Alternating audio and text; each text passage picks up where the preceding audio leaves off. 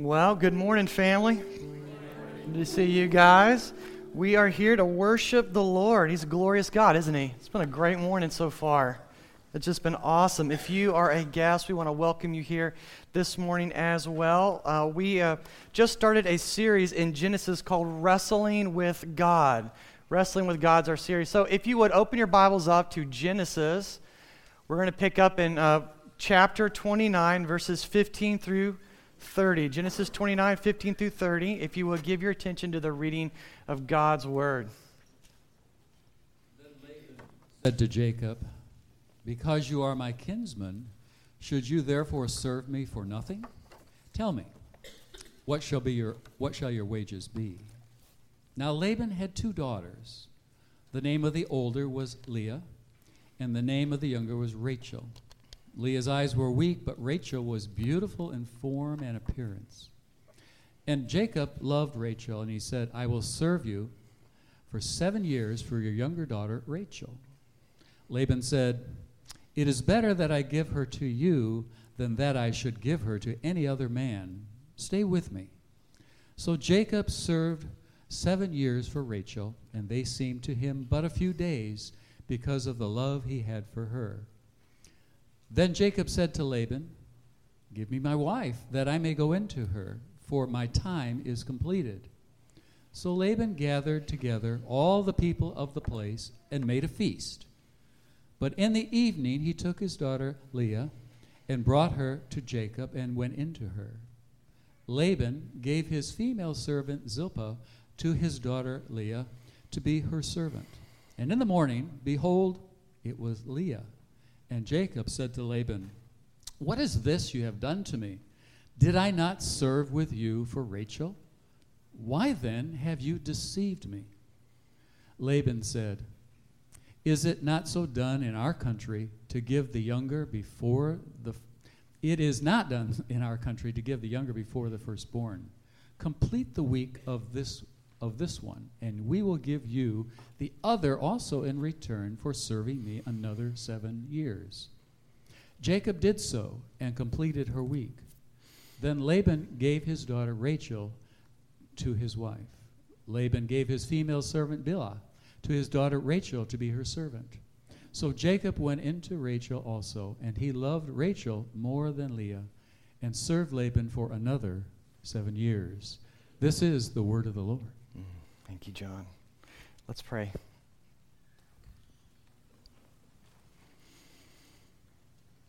King Jesus, we love you. We praise you for who you are. You are the resurrected, living, listening, active God of the world. And Jesus, we pray that you would speak to us through your scriptures, that your power would be present, that in your word you would give us a mirror to expose us to ourselves and be able to see ourselves clearly, and also give us a window through your scripture to see you clearly. Reveal yourself to us, Lord. We need to see you and be shaped by you. We need to hear from you today. We need a word from God today. So show us these things. Show us Jesus today. It's in his name we pray. Amen. Amen. In 1974, songwriter Harry Chapin penned the number one hit. It was his number one hit, "Cats in the Cradle." You guys have all heard that song, right? A few of you, probably everybody. "Cats in the Cradle." It's a haunting song, isn't it? Especially if you're a dad. It tells a story of a father who is providing for his son. He's providing his physical needs for his son through work, but he is not around to guide him into and through manhood. One of the lyrics goes like this: "My son turned 10 just the other day. He said, 'Thanks for the ball, Dad.'" I'm going to try not to cry. Oh my gosh. He said, "Thanks for the ball, Dad. Come on, let's play. Can you teach me to throw?" I said, "Not today. I got a lot to do." He said, "That's okay." And he walked away, but his smile never dimmed. It said, "I'm going to be like him." Yeah. I'm going to be like him. The father in this song, he doesn't realize that his choice to idolize work, to idolize his career, will have reverberating consequences on his son and on his own life in the years to come. By the end of the song, the roles have completely reversed. So the dad now wants to spend time with his son, but the son doesn't have time to spend with his dad because he's married, got kids, he's got his own job, he's got his own stuff to do now. He really has grown up to be just like him. His dad feels the bitter consequences of loving the wrong thing. If only he would have known sooner. If only he would have realized this sooner. As we saw last week, Jacob is a man living life on his terms. He's living life according to his own rules and his own values. And up to this point, Jacob's been able to escape the negative consequences all of his lying and his swindling and using people. He's had this encounter with God, and God has called Jacob to trust him. He's made these promises and said, Jacob, trust me. But he doesn't yet trust God with his life. And so in this chapter of the story, God is going to providentially help Jacob begin to feel the consequences of his sins. And see, here's the deal, guys. You and I have the same problem that Jacob does. We cannot trust the Lord until we feel the effects of trusting something other than God. We cannot trust the Lord until we feel the effect of trusting other things. That's what we need in our life. See, the Bible has a word for trusting something other than God. You know what that word is? It's called idolatry. And it's talked about all through the Bible, from Genesis to Revelation. Idolatry. Today we see Jacob experience the consequences of trusting idols instead of trusting the Lord. We're going to find out what that means for us today. We're going to answer 3 questions today. What does idolatry look like? What does it do to us? And what can God do despite it? What does idolatry look like? What does it do to us? And what can God do despite it? So first, what does it look like? Well, idolatry looks like loving something more than God. Idolatry looks like loving something more than God. We need to be able to recognize it so when we see it in our own heart, we can identify it. Verse 16 says, Now Laban had 2 daughters. The name of the older was Leah, and the name of the younger was Rachel. Leah's eyes were weak, but Rachel was beautiful in form and appearance. Jacob loved Rachel. And he said, I will serve you 7 years for your younger daughter, Rachel. So Jacob, we didn't read this part, but to bring us up to speed in the narrative, Jacob meets Rachel at a well, and she takes him to her father Laban, which is what all daughters ought to do, by the way. She takes him to her father Laban, who just so happens to be his uncle Laban, Jacob's uncle. And Jacob is completely taken with Rachel, but the Bible tells us something else right here. This is an interesting little fact that's going to play out in the rest of this chapter of his life. She has an older sister, Leah, and they have different levels of attractiveness, different levels, so to speak, of beauty. Leah has weak eyes. That's how it's translated into English. She has weak eyes. Literally, the word means gentle eyes. They're not strong, they're gentle, they're soft. Gentle eyes, all right? So she's older, but she's got these younger looking eyes. And so this is contrasted with her sister, who's spoken of immediately following, Rachel. Well, her best features are, well, everything. She's great. She's got this shapely body. She's got this beautiful appearance, the Bible says. Rachel has that shapely body and a beautiful face. Whatever that standard was for a shapely body and attractive face in that Bedouin society, she had it. So I imagine her to be kind of a thicker gal because she takes care of the sheep. She's probably kind of buff. And he looks at her and goes, wow, you're amazing. Her sister wasn't that good looking, but she had nice eyes. But Rachel was a total knockout. Like guys crossed rooms to talk to her. You understand what I'm saying? Jacob wanted the more beautiful Rachel. He loved what he saw, and he is totally over the moon for Rachel. He can't get her out of his mind. It's almost like this. This is what's so interesting in going through books of the Bible and chapters of the Bible. It's like this. There's this deceptive man who can always see every angle of a situation. He can always read people and read things, and he can see the angle and how to get the best advantage. But he's like under this woman's spell all of a sudden now. It's really kind of interesting. It's funny. I mean, he is just smitten with Rachel, and not like a little bit, like he's totally smitten, right? Like he's in deep smit. You know what I'm saying? And we're going to find out how deep of smit he is in later as the story goes along. Here's how determined he is to get Rachel. Jacob has no money for a marriage dowry, right? Because he's broke. He didn't have a pillow for his head. And he's looking at her, he's like, I'm going to make her mine. I've got to make her mine. So what's he going to do? Well, a normal dowry for a shepherd would be the equivalent of 3 years' salary. So he comes up with his plan. Says he doesn't have any money to give his prospective father-in-law. He makes this ridiculous offer to his uncle Laban that he knows Laban won't refuse. He makes him an offer he can't refuse. So he thinks he's in control. He thinks he's got this sewed up. Hey, I want to marry your younger daughter, Leah. Not the older one, the younger one.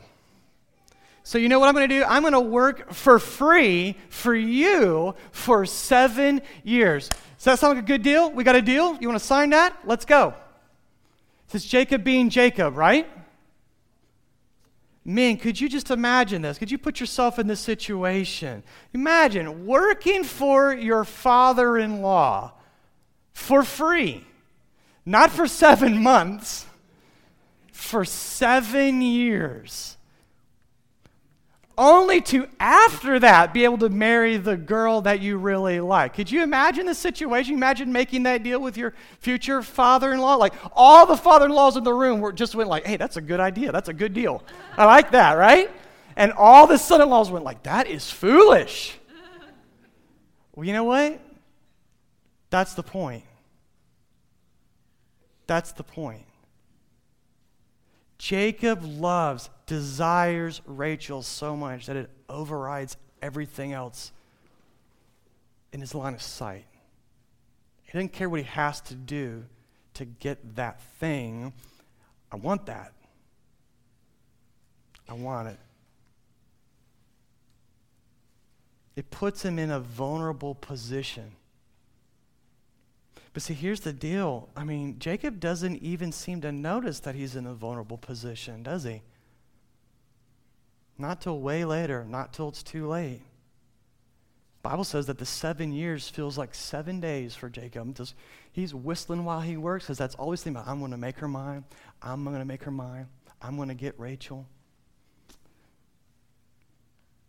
just kind of whizzes right through all that.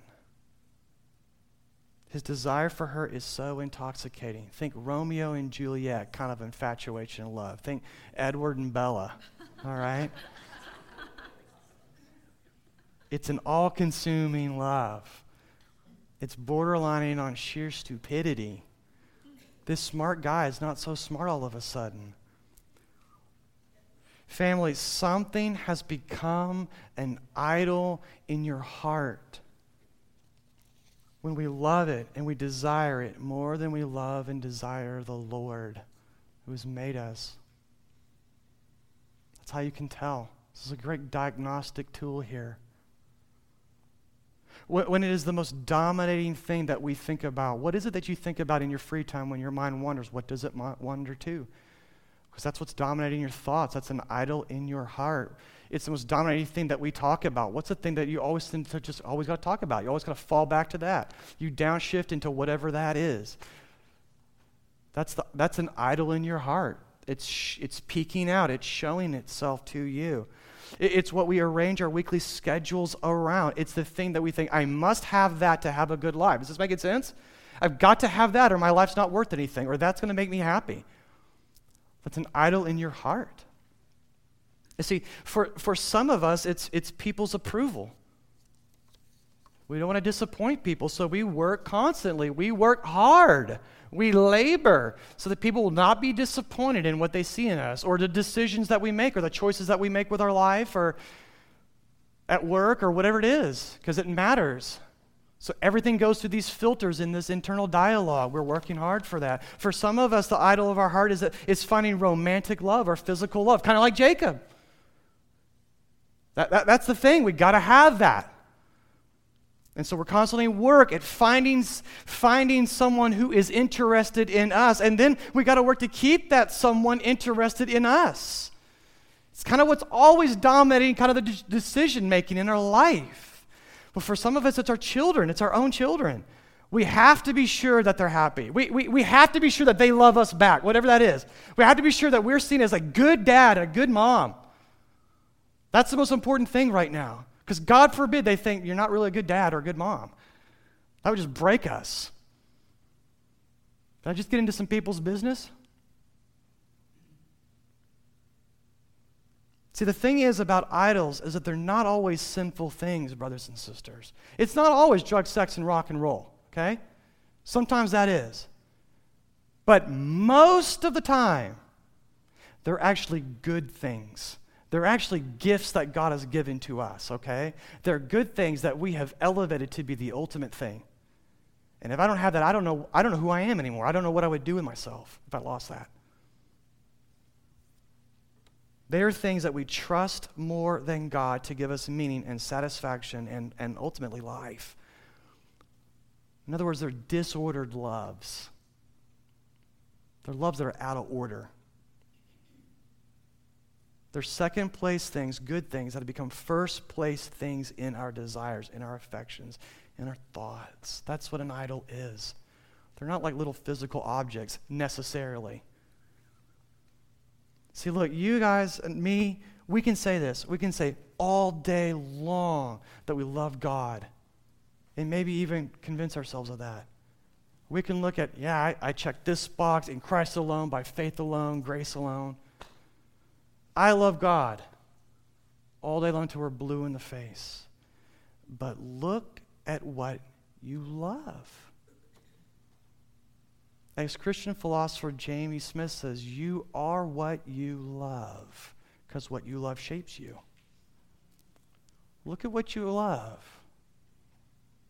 Look at what you spend your money on, or won't spend your money on. Look at how you spend your time. What's gobbling up the most of your time right now? Look at who you're surrounding yourself with or won't surround yourself with. This is things that we need to do. This may be something you need to do today. Take an inventory of that stuff. Ask yourself some hard questions. And if you can't, invite someone else to ask you some hard questions that loves you, okay? Because that's telling you what you really love. So what does it do to us? Well, idolatry betrays us and it enslaves us. Idolatry betrays us and enslaves us. Check this out, verse 21. Then Jacob said to Laban, "Give me my wife, that I may go into her, for my time is completed." So Laban gathered together all the people of the place and made a feast. But in the evening, he took his daughter Leah and brought her to Jacob, and he went into her. Laban gave his female servant Zilpah to his daughter Leah to be her servant, and in the morning, behold, it was Leah. It literally reads in Hebrew, behold, she, Leah.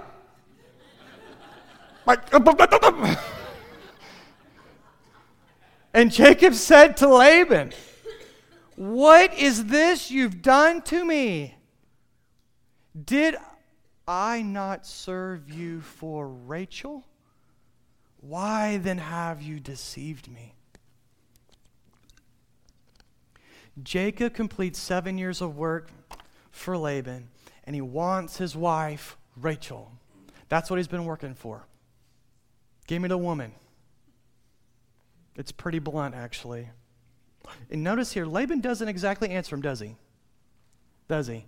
He didn't say, "All right, deal's a deal." He's just silent. He's going to let Jacob think what he wants. And so it begins. What's he do? He gathers a bunch of people in the community. He's going to get some witnesses. And they're going to have a wedding feast. Literally, it says a drinking feast. So just imagine, I just picture this. There's one side of a table, and you got Jacob on one side, and they're pounding the wine, and they're eating whatever they're eating, the mutton or whatever there is they're eating. There's music, there's dancing, there's revelry. And I see him, hey, Uncle Laban, to my wife. And I see Uncle Laban going, yeah, to your wife. Have another drink, have another bite, have another dance, have another song. Indulge. It's a festival. And after everyone's full and everyone's tipsy and darkness has descended on the land, Jacob goes into the bridal suite to wait for his bride. But Laban gives him his older daughter, Leah. And she pretends to be her sister all night long. She pretends to be her sister all night. And in the morning light, Jacob rubs his head, he rolls over, and behold, Leah is laying beside him. Dun, dun, dun. That's like the music we hear. Oh my gosh, what did I do? What did you do to me? What's going on in this place? Like, listen, I don't know how bad your honeymoon was, but like, this has got to be the worst honeymoon in like the history of ever, right? This is bad news for everybody. You know, I mean, he's going to be thinking like, this is not what I thought it would be. And you may have thought that on your honeymoon, but it wasn't that bad. What did I sign up for? You're not who I thought you were. Jacob made an idol out of Rachel. He thought she was the one to make his life complete. He thought she was the one that would give him a future and meaning and joy and pleasure and sons and all this stuff, right? That's what he's thinking in his mind. But when he finally had worked for 7 years for his grand prize, she turned out to be Leah. She turned out to be Leah. She had been switched on him. There was a substitute. There was a reversal. And he was betrayed beyond belief in front of everyone. Brothers and sisters, here's the problem with loving something or loving someone more than God. Our idols never turn out to be what they promise to be. Did you hear that? Our idols never turn out to be what they promise us they'll be. I heard one pastor put it this way: our idols always claim to be Rachel, but they turn out to be Leah in the end. They do. We need to know this. In the morning light, when we see things more clearly, when we think that we finally got what we have been working for and spending money on and spending time on and energy on and burning calories to get, our false gods will betray us in the end. And they'll smile doing it. They will not do what they promise they'll do for us. We need to know this. But see, they not only betray us, our idols also enslave us. Like, this is a serious thing. We need to be thinking about this, family, as a church. They enslave us. Jacob has to work another 7 years for Rachel. If he really wants Rachel, he's got to work 7 more years for free for Rachel. At the beginning of the story, Jacob thinks what? That he's setting the terms of the arrangement. Like he's always thought. And that's what idols do. Yeah, you set the terms for this arrangement. Sure, you can come and go whenever you want. You can have it whatever you say. And he thinks he's in control. He thinks he's setting those terms. But really, what is he doing? Right from the beginning, what is he really doing? He's putting himself into servitude. He's putting himself into slavery for 14 years, and he doesn't even see it coming. Romans 6:16 puts it this way: do you not know that if you present yourself to anyone as obedient slaves, and isn't that what Jacob did with Laban? He presented himself as an obedient slave. I will do this for you for 7 years. Do you not know that if you present yourself to anyone, or anything we could say, as obedient slaves, you are slaves to the one to whom you obey? Paul's like saying, hey, do you know, you're making yourself a slave. I got to repeat it. You're a slave either to sin, which leads to death, or to obedience, which leads to righteousness. We need to think about this a little bit. In the end, we are slaves to our idols, whatever they may be, whoever they may be, no matter how nice or great they are. We serve them in the end. They don't serve us. See, for a lot of Christians, that can be our family. So it could go like this. Our greatest desire is to have children, to be a parent, to be a father or a mother. Our greatest desire is to have our children turn out right, whatever that is.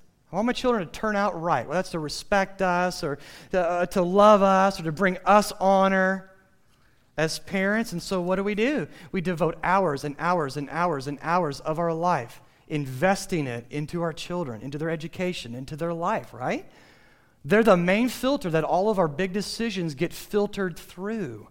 And so what do? We rearrange our schedules. We sacrifice sleep and sacrifice job promotions and vacations, even our personal health, even our own friends and friendships so that our children can have a good education or good health or that good life that we never had. That's what we're working for. So that they'll love us, so they'll turn out right. We're able to get the fruit of that. But in the end, they grow up, and you know what? They may not thank us for all that we've done for them.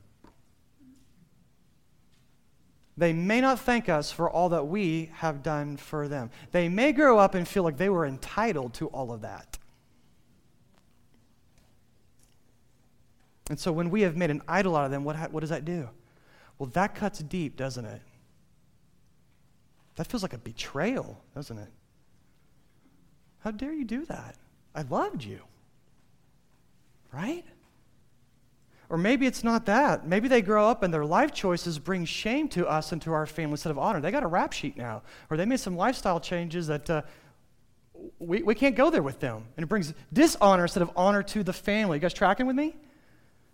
And so guess what? We don't get to brag about our children like all the other parents do. And when they become an idol, that feels like what? You betrayed me. You cheated me out of that ability to brag about you like all the other parents get to brag. I don't get to put that bumper sticker on my car. Why would you do that to me? What happened? Well, what's happening in this scenario? Well, the idol has betrayed us, and it has enslaved us. We believe that if we worked hard for 18 years, that they would give us love back and honor and the satisfaction of being a good parent. Best mom ever, best dad ever. Maybe they'd even give us the honor of being a grandparent. But instead they betrayed us by turning out different than what we originally envisioned and prized them to be. Because that's what happens with idols. Like Jacob, we say, hey, that wasn't the arrangement, kid. That wasn't the deal we had. Like, that's not why I paid for your college tuition, boy. That's not why I paid for those violin lessons. That's not why we let you go on that trip. That's not why we showed up at all those things. That's not the deal we had. Did I not work 18 years for a Rachel? Why are you a Leah? See, now I got to work even harder to make up for all the years I lost. That's what idols do to us every time. It affects us in our families. See, maybe for you, family's not an idol. You're not married, you're not a parent, whatever.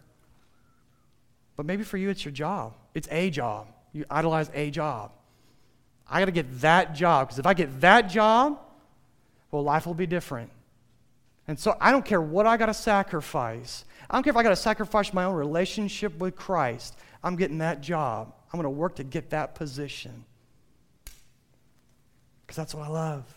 Or maybe it's your education. This education, see, that's the thing I got to have. That's the key to my success. So I don't care what I got to sacrifice. I'm going to get that degree or ordination or certification or whatever it is. I'm going to work for that. Or maybe it's romance. See, this person will save me from feeling lonely. So I don't care what morals I got to give up. It's worth it. Or maybe it's just flat out control. It's control. You know what? If that person would just do what I want, life would be easier. Life would be better. If I could just work this situation my way, it would be better. So I don't care what I have to do. I'm going to work it so it's this way. I don't know what the idol is for you, but there's a few. The point is this: all idols promise us pleasure. They promise us real freedom. They promise us salvation. But they turn out to be something else in the end. In the end, they give us a life filled with betrayal and slavery. They promise to be Rachel, but they always turn out to be Leah in the end. So what can the Lord do despite our idolatry? Good question, huh? Well, God uses our idols to discipline us. God uses our idols to discipline us. Check this out in verse 25 and 26 with me, guys. And in the morning, behold, it was Leah, and Jacob said to Laban, what is this you have done to me? Did I not serve with you for Rachel? Why then have you deceived me? Listen to the response. And Laban says, it is not so done in our country to give the younger before the firstborn. Deceived, firstborn. We're going to come back to those words in a minute. Remember, God has promised to be with Jacob wherever he goes. He's going to be stuck with him like Velcro, right? Wherever he goes, he's not going to abandon Jacob. So where is God in all of this mess? This is a dysfunctional family. It's only going to get more dysfunctional. So where is God in all this? That's what I was asking as I was reading this. Well, God's actually right there. He's right there. He's working providentially through his uncle Laban to discipline young Jacob. Jacob is finally feeling the consequences of living life on his own terms without God. So God's there. God's actually being kind and loving Jacob right now. God is confronting Jacob with who he really is by using his own idols to reveal it. Let me say it again. God is confronting Jacob with who he really is by using his own idols to reveal it. Because that's the only way that's going to break through to him. So when Jacob says, why have you deceived me? The root word for deceive that he uses there is the same root word used to describe Jacob's deception of his firstborn brother Esau and his deception of Isaac, right? Rightly he is called Jacob, for he deceived me. Jacob means deceiver, trickster, right? The fact that these words, the words of pain of being deceived, would come out of the mouth of a known deceiver is sweet irony, guys. Are you picking up on this?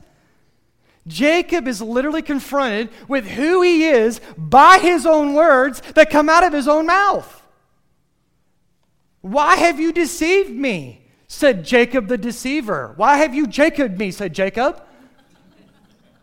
Oh, I'm Jacob. That is me.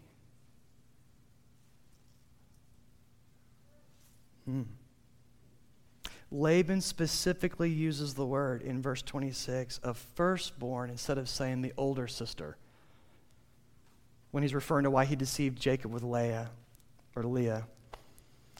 It's not just that Jacob was just that he was deceived. That stings, although that stung him. But get this. It was that he was deceived by the very same strategy that he used on his blind father. You know that's got to remind him of something, right? When his dad was in the dark, he deceived him. As the younger brother had pretended to be the firstborn to a father who was in the dark, so this firstborn daughter pretended to be the younger one to a Jacob who was in the dark. Wow. This is masterminded by God. Jacob now feels what it's like to be on the receiving end of his deceptions and his own tricks that used to work for him, and he is stung hard. He gets that.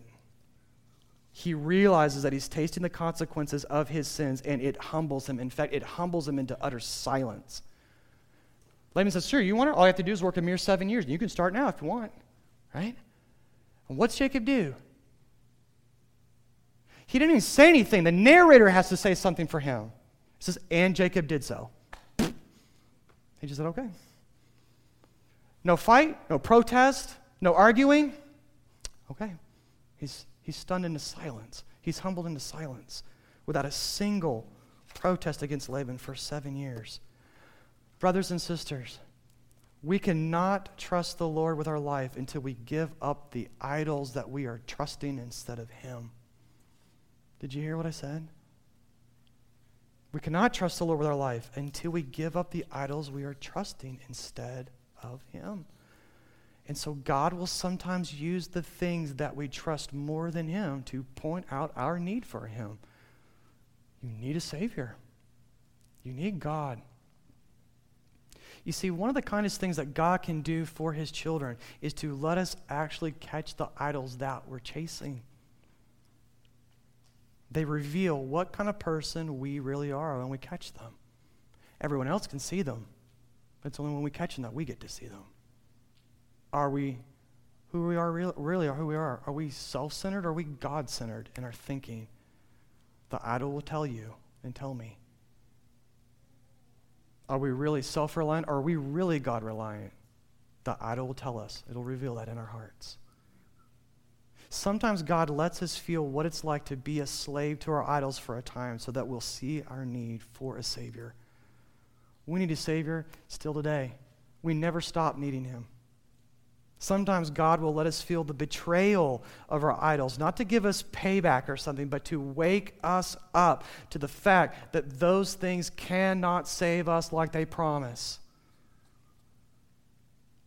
In Hebrews 12, it says this, and have you forgotten the exhortation that addresses you as sons? My son, do not regard lightly the discipline of the Lord, nor be weary of His reproof by Him. For the Lord disciplines the one He, what's that word?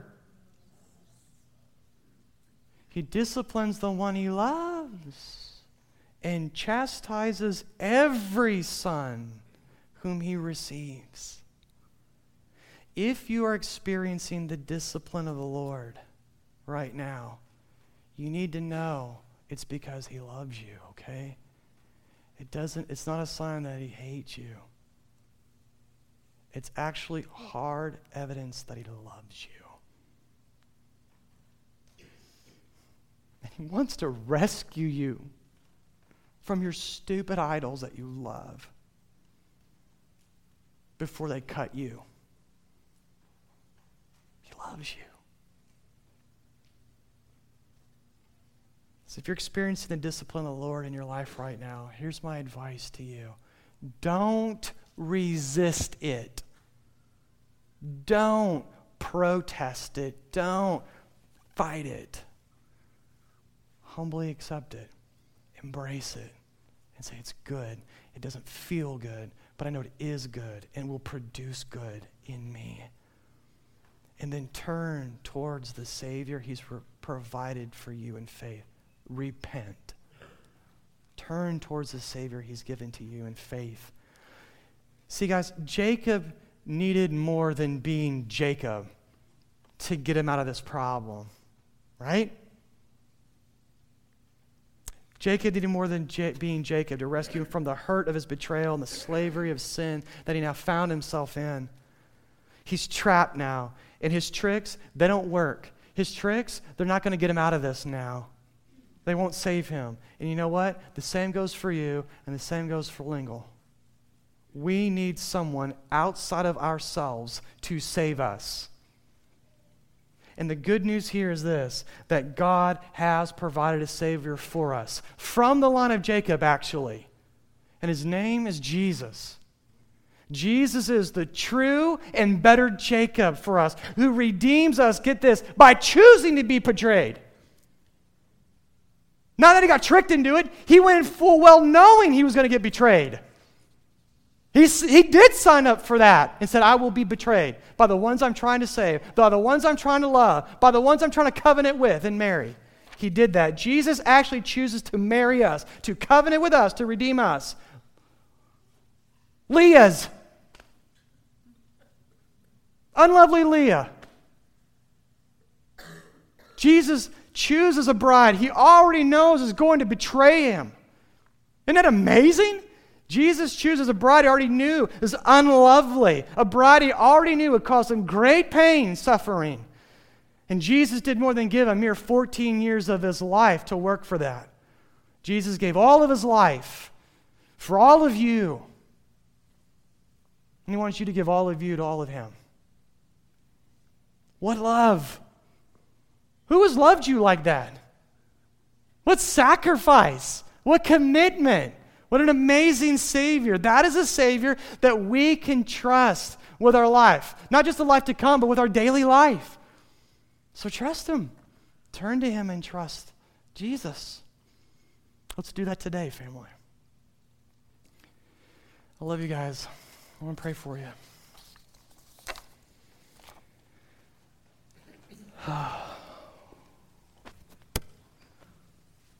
Mighty, strong, sacrificing, loving Jesus. Who is like you in all the world?